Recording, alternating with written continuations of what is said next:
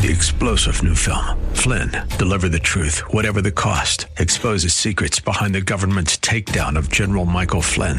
Flynn knew what the intel world had been up to. He ordered the first audit of the use of contractors. This set off alarm bells. He told the truth. He was the most dangerous person for Donald Trump to hire. They had to get rid of Flynn.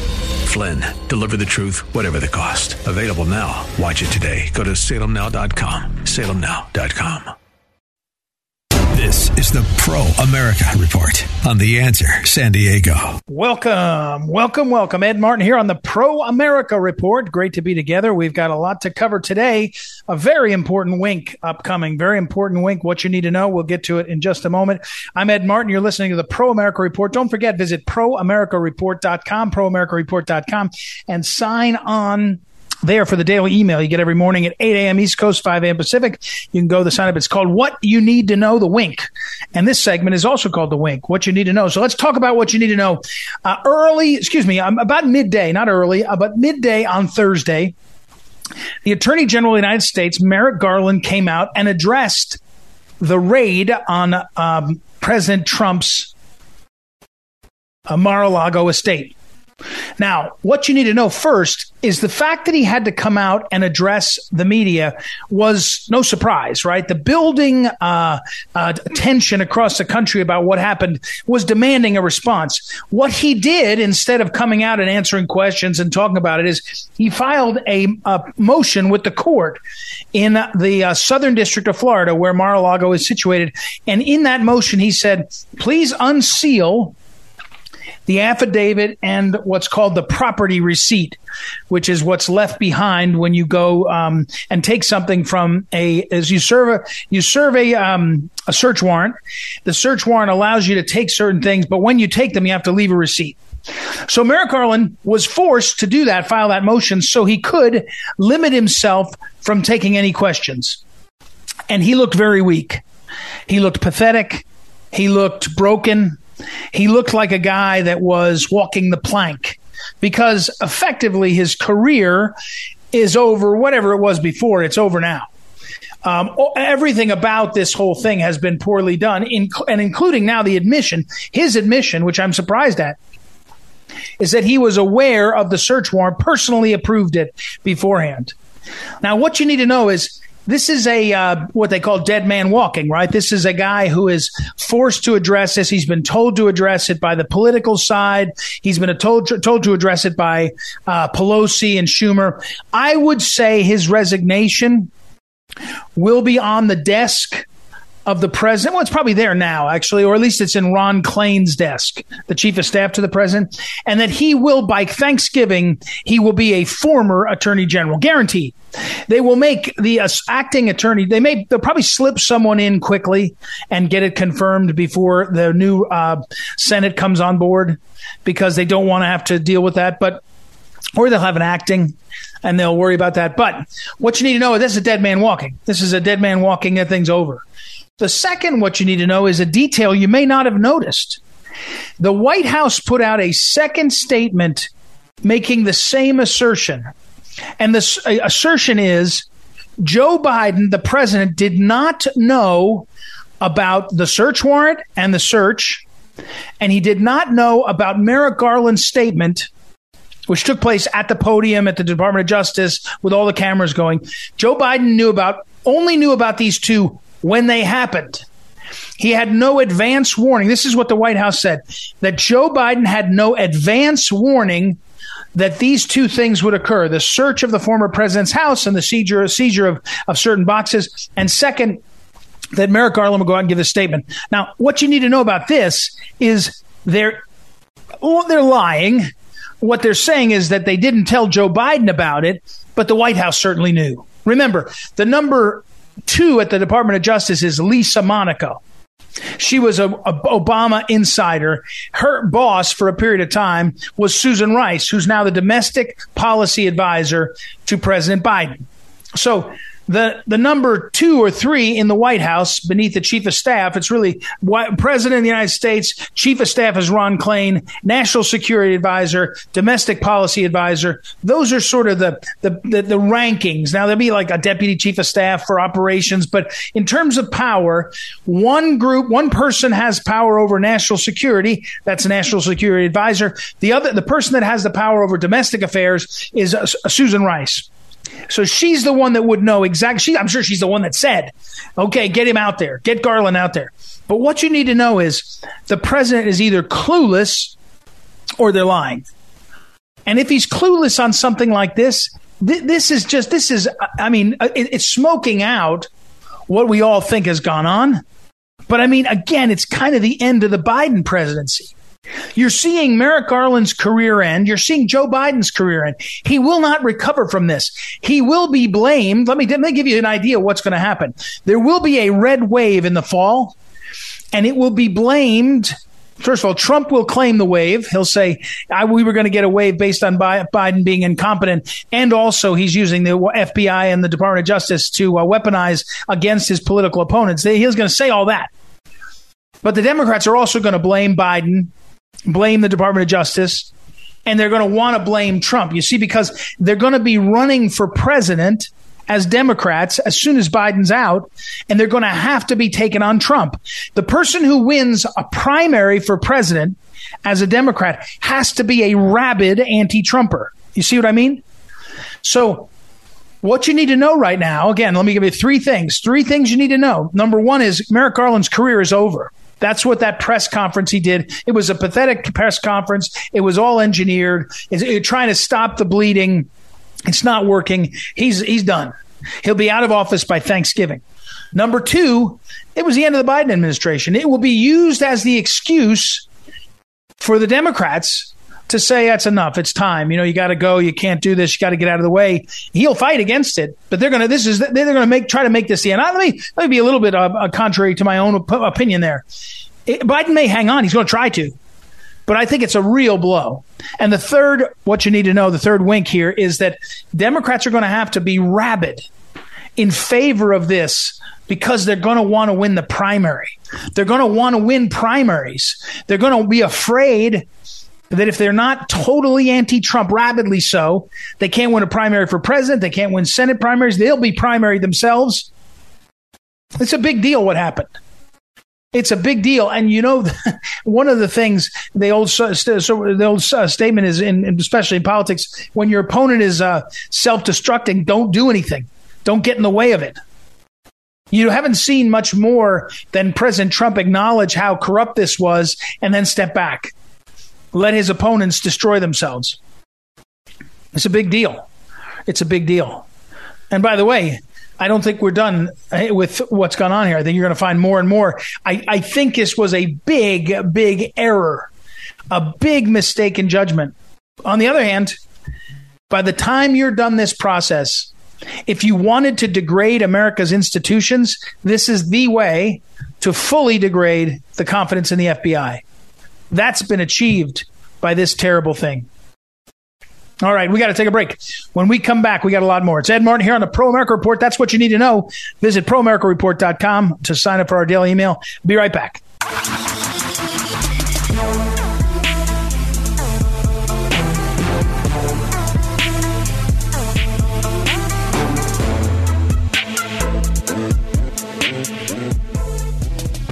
Welcome back.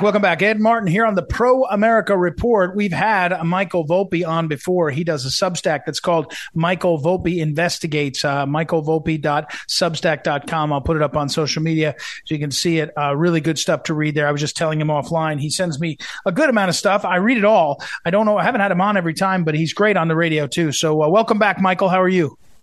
Good. Thanks for having me. Well, you're welcome. One of the things I've been interested in over the years that I've known you and read your stuff is these moments where you can show clearly how uneven, that's a euphemism, I'd say, but let's use it anyway, uneven courts can be. And I've often talked about how the late Phyllis Schlafly wrote a book, Who Killed the American Family, a couple of chapters of which are about how the family courts have really been terrible for families. And I think that's something that a perspective you'd share. This post you did, is this sort of essay analysis you did, investigation you did, posted over on August 6th on your Substack. All court orders are not created equal, and the subtitle, "The Haphazard Manner in which court orders are enforced, is another reason why there is not administration of justice in our courts." This is important, and so walk me through what you saw and what the broad point is, illustrated by these specifics you found. Okay, so let me talk about the broad points. First of all, the way that court orders are actually done is entirely haphazard, meaning the way the judges write court orders is entirely haphazard, which you can see in the post. Second of all, their enforcement of court orders, and I'll remind people, it's a court order. That's not a suggestion. That's not may, that's shall. And yet the enforcement is haphazard, meaning some people, they'll enforce the court order by the point of a gun, meaning a cop will show up and force you to enforce a court order. Other people, they'll ignore a court order and the judge will say, oh, it's no big deal. And so there's no administration of justice if, number one, the way court orders are written is entirely haphazard and the way they're enforced is entirely haphazard. You have total chaos. We're talking with Michael Volpe, investigative reporter and writer. Is the problem more common or specifically recognized in the cases of, say, custody, which is one that you do a lot of work in, and family court? I mean, because partly the country's looking up and watching the national news and saying, looks like the national news, justice doesn't look like that system's working. But, specifically the examples you have or you in your piece, I think illustrate things well. Right. I looked at custody, at least in the post. Criminal court, it's all, there's no question that things are not applied evenly in criminal court. But it's less lawless because there's a lot more rules of evidence in criminal court. In child custody, it's so much more lawless because there's few rules. Those rules aren't followed that often. And as I write in the post, even when they write rules, that's what a court order is supposed to be. Sometimes they follow it, sometimes they don't. Again, we're talking with Michael Volpe. His Substack is Michael Volpe, Michael and then VOLPE.substack.com. What's the solution for this? If it's unevenly done, and there's clearly, you illustrate major problems. How do you solve it? I mean, we got to have some system, right? Right. Well, yeah. Look, if I ruled the world, at least as far as child custody is concerned, I would take the courts entirely out of it and not give the courts any power in terms of deciding who gets the child when. And you just let the parents argue over it amongst themselves, and whatever they decide, that's what they would go with. That's chaos, but it's chaos within the family, which I think works a lot better than having courts decide it. Because as I said, what happens is the way court orders are written isn't applied fairly, and then the way they're enforced isn't applied fairly. So you have chaos anyway. That would be my solution. The second solution is to significantly reduce the power the judges have to write court orders, because they're already applied haphazardly, and executed haphazardly. The solution to the application haphazardly is difficult because it requires someone to hold a judge accountable for at least a pattern of this. So if judges are enforcing court orders in some cases and not enforcing court orders in other cases, and there's no rhyme or reason to why they're doing it, they would need to be held accountable. Sometimes that would be the appeals court, but that's rare. There are these judicial oversight boards. That's even rarer. Elections, it's even rarer. Judges who are elected are overwhelmingly reelected all around the country. They usually run unopposed. So this would require a structural change that theoretically could happen, but would require all kinds of rule changes and societal changes that wouldn't happen overnight. So it's not a very easy problem to solve. But if you can reduce the amount of power these judges have, then the effect of this haphazard application and enforcement would be reduced as well. We're talking again, Michael Volpe, investigative journalist, writing in our back and forth. You said in the piece that we were talking about, which is over at your Substack, there was more that wasn't in that case, and in this case, it was related to transgenderism and the court's interest may be the wrong word, but their willingness to be involved in these transgender cases and to be kind of taking sides.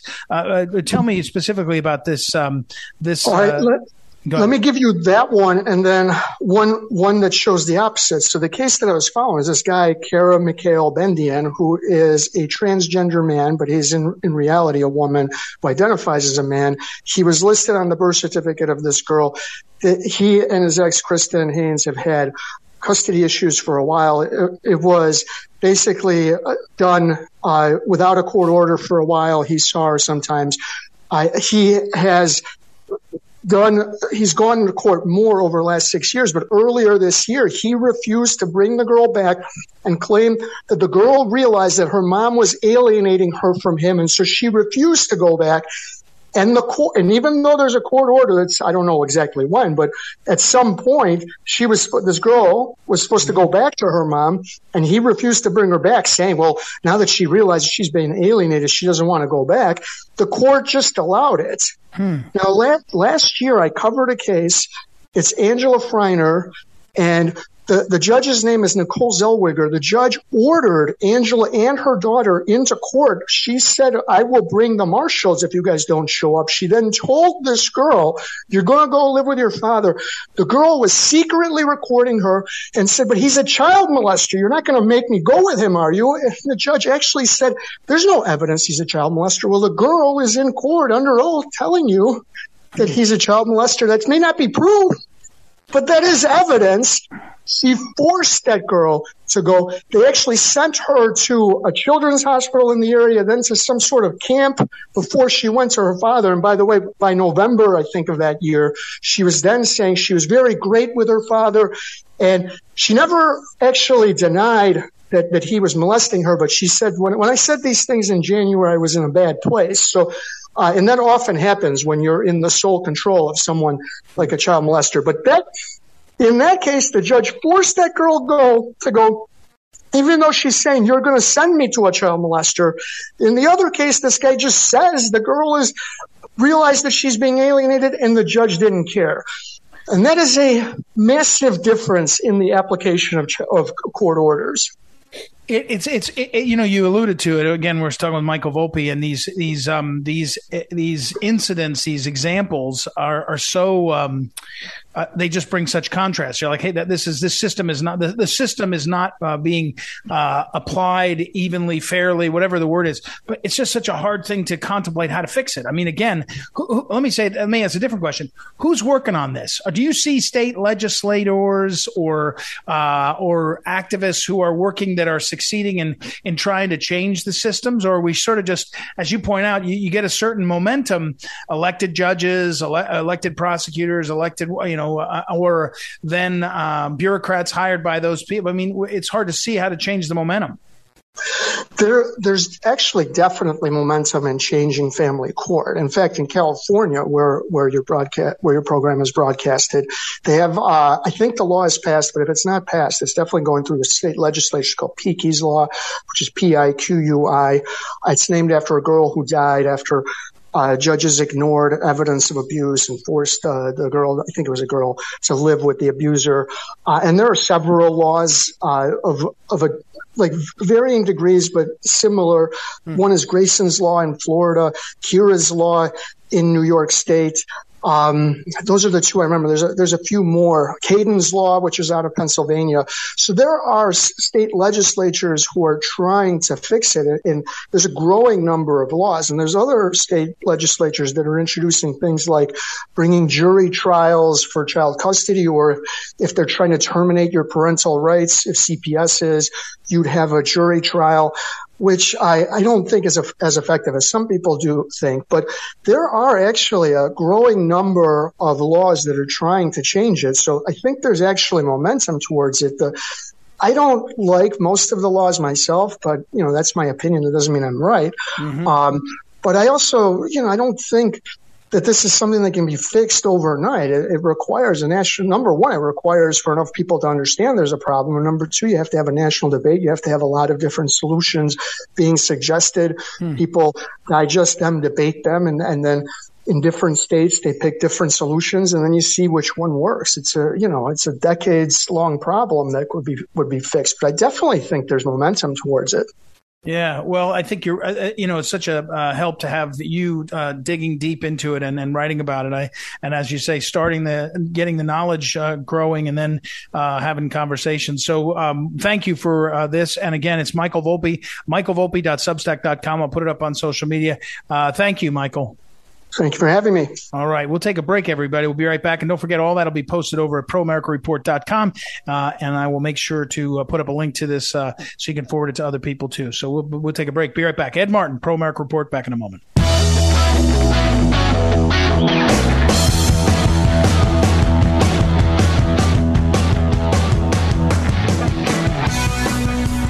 Welcome back. Ed Martin here on the Pro America Report. A few months ago, we had a gentleman on the program, got a great response. A couple of folks that heard that interview said they went out and bought his book. Dr. Scott S. Powell, his book is called Rediscovering America, How the National Holidays Tell an Amazing Story About Who We Are. The book itself stands on its own, but when you see David Horowitz wrote the introduction, you get Victor Davis Hanson had a blurb on the book. I mean, lots of stuff. And people really enjoyed it. And when Dr. Powell came on the program back then with us, he himself is a businessman, has had a long career in, lots of different things, and has a PhD from Boston University and is a writer now, and lots of things going on. We're going to talk about China in a minute, but the book is out from Post Hill Press earlier this year. So welcome back, Dr. Powell. How are you, sir? I am very well. Thank you. You and I were just saying off the air how, first of all, I was saying how the book is good for me because you can read any one chapter. They kind of stand alone. Each of the chapters, you can kind of pop in and out of a book, which is as much as I read and as much as I do. I like doing that. But tell me how the response has been. I mean, you wrote the book because you saw something utilizing the national holidays to talk about who we are. Very clever, very smart. But how's the response been to the book? The response has really been remarkable. I mean, it was number one on Amazon for 8 straight weeks in the new release category in historical studies.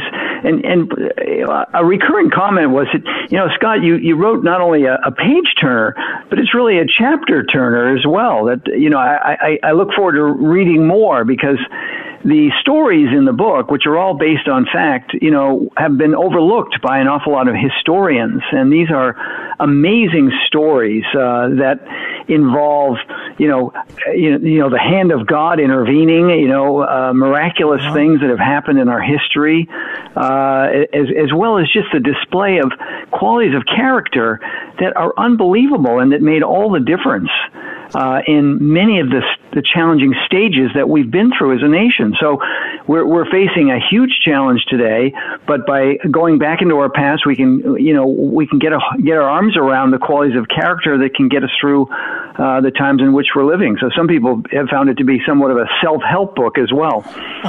We're talking with Dr. Scott Powell. Scott S. Powell, as I mentioned, a businessman as well as an author now and a commentator. Before we do segue to the conversation on China, which I'm interested to do, is kind of what caught my eye when we were connecting. Regarding the book, there is a sense more and more people, maybe it's conservatives, maybe it's MAGA, maybe it's me, but I think I hear from our listeners and our Phyllis Schlafly Eagles that the system, the American system, which was meant to be for everybody, imperfect, right? I mean, there's we got to do better on this and that and the other thing, but that the system's kind of rigged.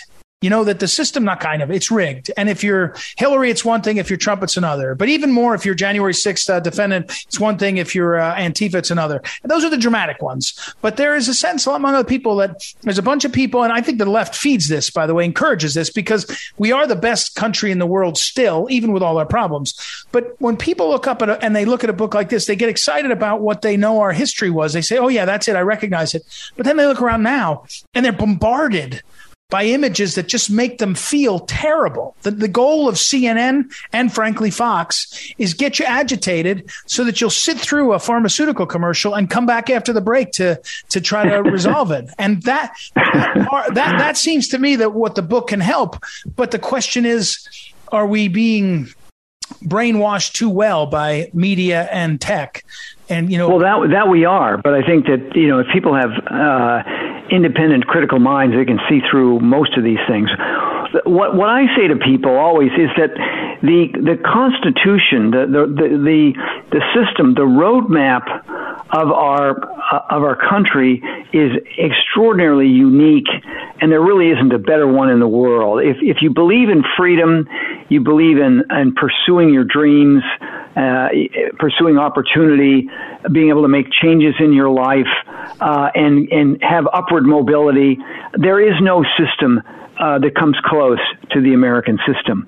It isn't perfect, and if the founders had to do it again, I think they would have put in term limits in everywhere, in both houses of the legislature, as well as term limits. We have term limits in the presidency, and that's all. But we really need to have term limits throughout, because the system lends itself to corruption. It just does. So if you have more turnover, you'd have far less corruption, and you'd have more focus, you know, on serving the people, which is really the role of government. That's their job, is to protect us. Well, and again, and I'll move off of it because I want to ask you about this, the China situation. But the book is Rediscovering America: How the National Holidays Tell an Amazing Story About Who We Are. You know, people need a sort of inspiring myth. You know, Up by Your Bootstraps, Horatio Alger, whatever. You know, the great American liberation of the world in World War II, whatever it is, and going and looking. And one of the devious things about the 1619 and CRT is it undercuts that sort of myth that lets you get excited. I mean, you could say patriotism is a kind of brainwashing too, but it's directionally right. It's in the direction that kind of brings us together. So, but let me pause. Dr. Scott Powell is our guest again. He's an author that ran businesses, has a great story of having traveled the world, almost, I think, 50 countries. His whole life has been, and also a writer, hundreds of articles all over every newspaper and all. So an observer. Tell me the story that you saw in China in North Dakota. And more importantly, again, you've been in business for decades. We're at a point where the American people, and I think business, are willing to, decouple from China, break away from China's grasp. Whereas 15 years ago, it was like, well, it's such a big market and we can do some things there. We can make things cheaper and it'll be better for our economy to be able to buy a $8 a chair to sit at your kid's soccer game instead of paying $45 if it was made in America. We've broken from that. And so when you see this story in Grand Forks, North Dakota, you can tell it in a way that I think the people are willing to hear it better. So walk us through that and give me your thoughts on that. Well, we have to understand that the Chinese have been playing catch-up for a long time, and they've chosen not to play by our rules, fair rules, respectful rules, but to catch up any way they can. And they have been the largest, greatest world power in committing espionage and industrial espionage and taking the patents and the trade secrets of other companies. I mean, Chinese government hackers have stolen more of our personal and corporate data than all other countries combined. This is what they do. This is almost in their DNA, and it's part of the communist system. We have to understand we had hopes that China would liberalize as they interacted with the West, with us, that they too would see why we were so prosperous, because we had limited government, because we empowered people, we were successful. We hoped that they would sort of had moved in our direction. Just the opposite has really happened. Under Xi Jinping, China today is more threatening than it's ever been, except during probably the years of Mao Zedong. And in fact, Xi Jinping really likens himself to the new Mao. And some of the things they've done, they've increased extra-legal detention of political dissidents. They have televised forced confessions. They've increased repression of journalists and all independent religious groups. They've deployed tens of millions of trolls to maintain Chinese propaganda on international social media sites, so people don't even know how they're being influenced because the numbers are so big. They've deployed more than 300 million surveillance cameras in China with facial recognition. They install spyware on all the smartphones sold in China so they can control their people. The Chinese citizenry and their mobility and their spending of money is controlled through a social credit scoring system. And by the way, this can come to America. And their military buildup has been extraordinary. They now have the largest army and navy in the world now, and they've threatened to use it. They threaten their neighbors. Right. This is a country that needs to be contained, and we need to have our guard up. So they established. What they did was they took one of their agricultural firms, Fufeng, the Fufeng Group in China, and they decided that Fufeng would be a good vehicle to get inserted in America. We could buy up farmland, but we could also use it for espionage. So Fufeng Group was incorporated in America as Fufeng USA. And they bought land in Grand Forks, North Dakota, about 12 and a half miles from our most advanced Air Force base that is the home to the U.S. Space Force, to the most advanced drones and the technology associated with drones, the unmanned vehicles that communicate both to satellites as well as to ground. And so they're in a position to be able to tap into all these uploads and downloads from this location that they've acquired. Now, the big question is, can they go forward with the project? And they were able to buy the land. It's about 330 acres without much fanfare early in the year. And then everything sort of, people began to wake up in June, and there came to be hearings and opposition. And I think things have slowed down. But the North Dakota folks, it's the people that are resisting it. The elites in government, they say, hey, look, it'll create jobs. Maybe we should just let this go. They're not going to commit espionage. And that's our biggest enemy sometimes, is that our sort of moral, Christian-oriented disposition sort of affects us to extend grace. And if we think that we think that we want to think well of our opponents. And in the case of the Chinese, we have to really keep our guard up. And there's every reason to be fearful that if this goes forward, that it will be used as a base of espionage. So the project should be stopped. We're talking with Dr. Scott Powell, the author and commentator, and his book is Rediscovering America: How the National Holidays Tell an Amazing Story About Who We Are. Do you think that we have the confidence to be strong on this? Maybe it's imagination now that the public as well as the leaders realize it's not benign at this point, right? I mean, in some ways there was a couple generations of people that spent their time saying communism in the Soviet Union was anti-American, it was anti-Christian, it was anti-Jewish, it required you to be, Soviet communism required America to be subjugated.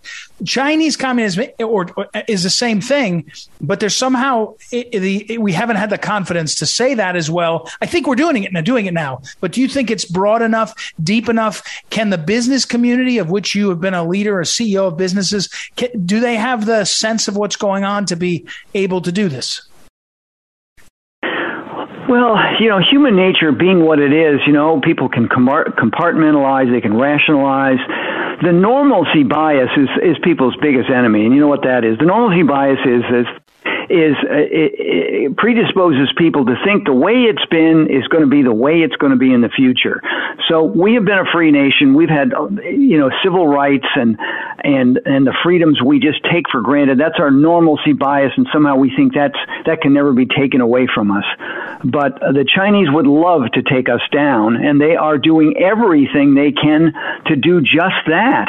Yeah. And there's such naivete. I think of the chief operating officer of Fufeng USA, who's in charge of the Grand Forks plant project. He was asked, for instance, why Grand Forks was chosen for the first foray into the U.S. market. And he acknowledged, and this is in his own testimony, that of the 25-odd sites under review, Grand Forks was not an ideal location. But by their calculations, they could still make it work economically. Mm-hmm. Now, another person testifying in those city council meetings expressed concern that Chinese people might be brought in to work in the plant in various capacities, including engaging in espionage, on the Grand Forks Air Force Base. And again, Eric Chudarash, the chief operating officer, was quick to answer that there were no Chinese people working for Fufeng, nor would there be in the future. In his testimony, Chudarash also expressed he expressed a real lack of understanding about how the CCP controls Chinese companies like Fufeng and its American subsidiary. And it was observed by someone that off the record, Chudarash was seen in Grand Forks, being accompanied by a couple of native Chinese, and then on the video recording of the testimony, right before the city council, there are those two Chinese men sitting in the front row, off center, which is often a preferred observation place for CCP enforcers. In other words, Eric Chudarash doesn't even know that he's under control. Yeah. Wow. All right. Scott Powell, again, thank you for coming on, and thank you for your book and for being out there. Very interesting topics, and we'll have you back again very soon. Okay, I look forward to it. Thank you very much. All right, we'll take a break, everybody, and I'll put up on social media and at proamericareport.com my previous interview with Scott about his book, as well as this one, and we'll be right back. Ed Martin here on the Pro America Report. Back in a moment. This is the Phyllis Schlafly Report, a daily commentary continuing the conservative pro-family legacy of Phyllis Schlafly. Now, the president of Phyllis Schlafly Eagles, Ed Martin. For many years, Phyllis Schlafly championed the idea of celebrating Independence Day by reading the Declaration of Independence, which, of course, is the foundation of the holiday itself. By reminding ourselves of one of our nation's most important founding documents, we're better able to center our own efforts to preserve the heritage of liberty that our forefathers left behind for us. The average reader can take on the whole document in less than 20 minutes. For 33 years, National Public Radio host Steve Inskeep partook of the annual tradition of reading the Declaration of Independence on the air on Independence Day. This year, he dismantled the tradition in favor of using that time to host a woke discussion on the meaning of equality. Well, Steve is certainly free to celebrate Independence Day however he'd like on his own time. Remember that National Public Radio is funded by our tax dollars. If our government institutions can't even stomach the idea of reading the Declaration of Independence on Independence Day, conservatives should give real pause to the question of what might happen in our nation on July 4th, 2026. On that date, America will officially reach her semiquincentennial, or 250th anniversary. Such an important date should be marked by joyous celebrations. But what can we expect if so many of our leaders don't believe that America is worth celebrating? Will parades and fireworks be replaced with panel discussions about how evil our founding fathers might have been? What monument or memorial might they commission, since the left has demonstrated that no statue is safe from being vandalized or destroyed? Even the American flag itself is an offense to some people. An event the size of America's semiquincentennial, 250 years, it requires years of planning beforehand. And this means we must start now. Every vote you cast for the next 4 years will be for leaders who will decide whether our nation celebrates or mourns on July 4th, 2026. As you pick your candidates, ask yourself who you trust to celebrate America when she reaches her next big milestone birthday. This has been the Phyllis Schlafly Report from Phyllis Schlafly Eagles. Whether it's the vision of our founding fathers, the courage of our veterans, the moral compass of Christopher Columbus, or the fortitude of presidents like Lincoln and Reagan, the truth of history should not be undercut by liberal ideology. At Phyllis Schlafly Eagles, we honor history even as we look to the future. Join us at phyllisschlafly.com. That's phyllisschlafly.com.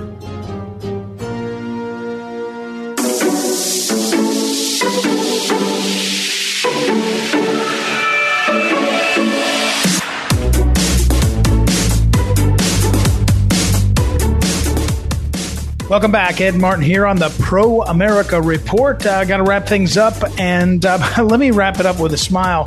Jack Posobiec, our friend who is a commentator and now does Human Events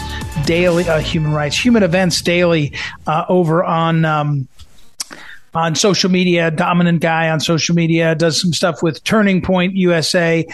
He's just a great character and a very interesting guy, has a huge history of following lots of interesting stuff. Well, Jack Posobiec, it's at Jack Posobiec on Twitter, and he took what was one of the funniest one of the funniest approaches to General Milley's resignation. There's a new book out, and General Milley did a draft resignation. And it's really flowery, over the top. It's kind of silly. You think it's like a send-up. Well, Jack Posobiec went one step further and did a dramatic reading of General Milley's resignation letter draft. Really, really funny. You should see it. You have to watch the video I'll put up on social media. He basically says this guy was so dramatic and so emotional and so overwrought. Now, one thing I laugh about, it was his draft. He may have just been venting, but it's terribly embarrassing. And Jack Posobiec is so funny when you see his rendition of this. So check it out. It'll make you smile. And that General Milley guy, what a disaster in so many ways. So, all right. Thank you, as always, to our great friend Noah Dingley, the producer of the program, as well as Joanna Spilger, associate producer. Thank you for listening. We'll be back tomorrow. It's Ed Martin here on the Pro America Report. See you tomorrow.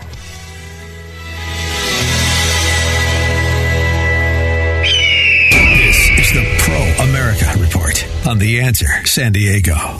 3-star General Michael J. Flynn, head of the Pentagon Intelligence Agency, knew all the government's dirty secrets. He was one of the most respected generals in the military. Flynn knew what the intel world had been up to. He understood its funding. He ordered the first audit of the use of contractors. This set off alarm bells.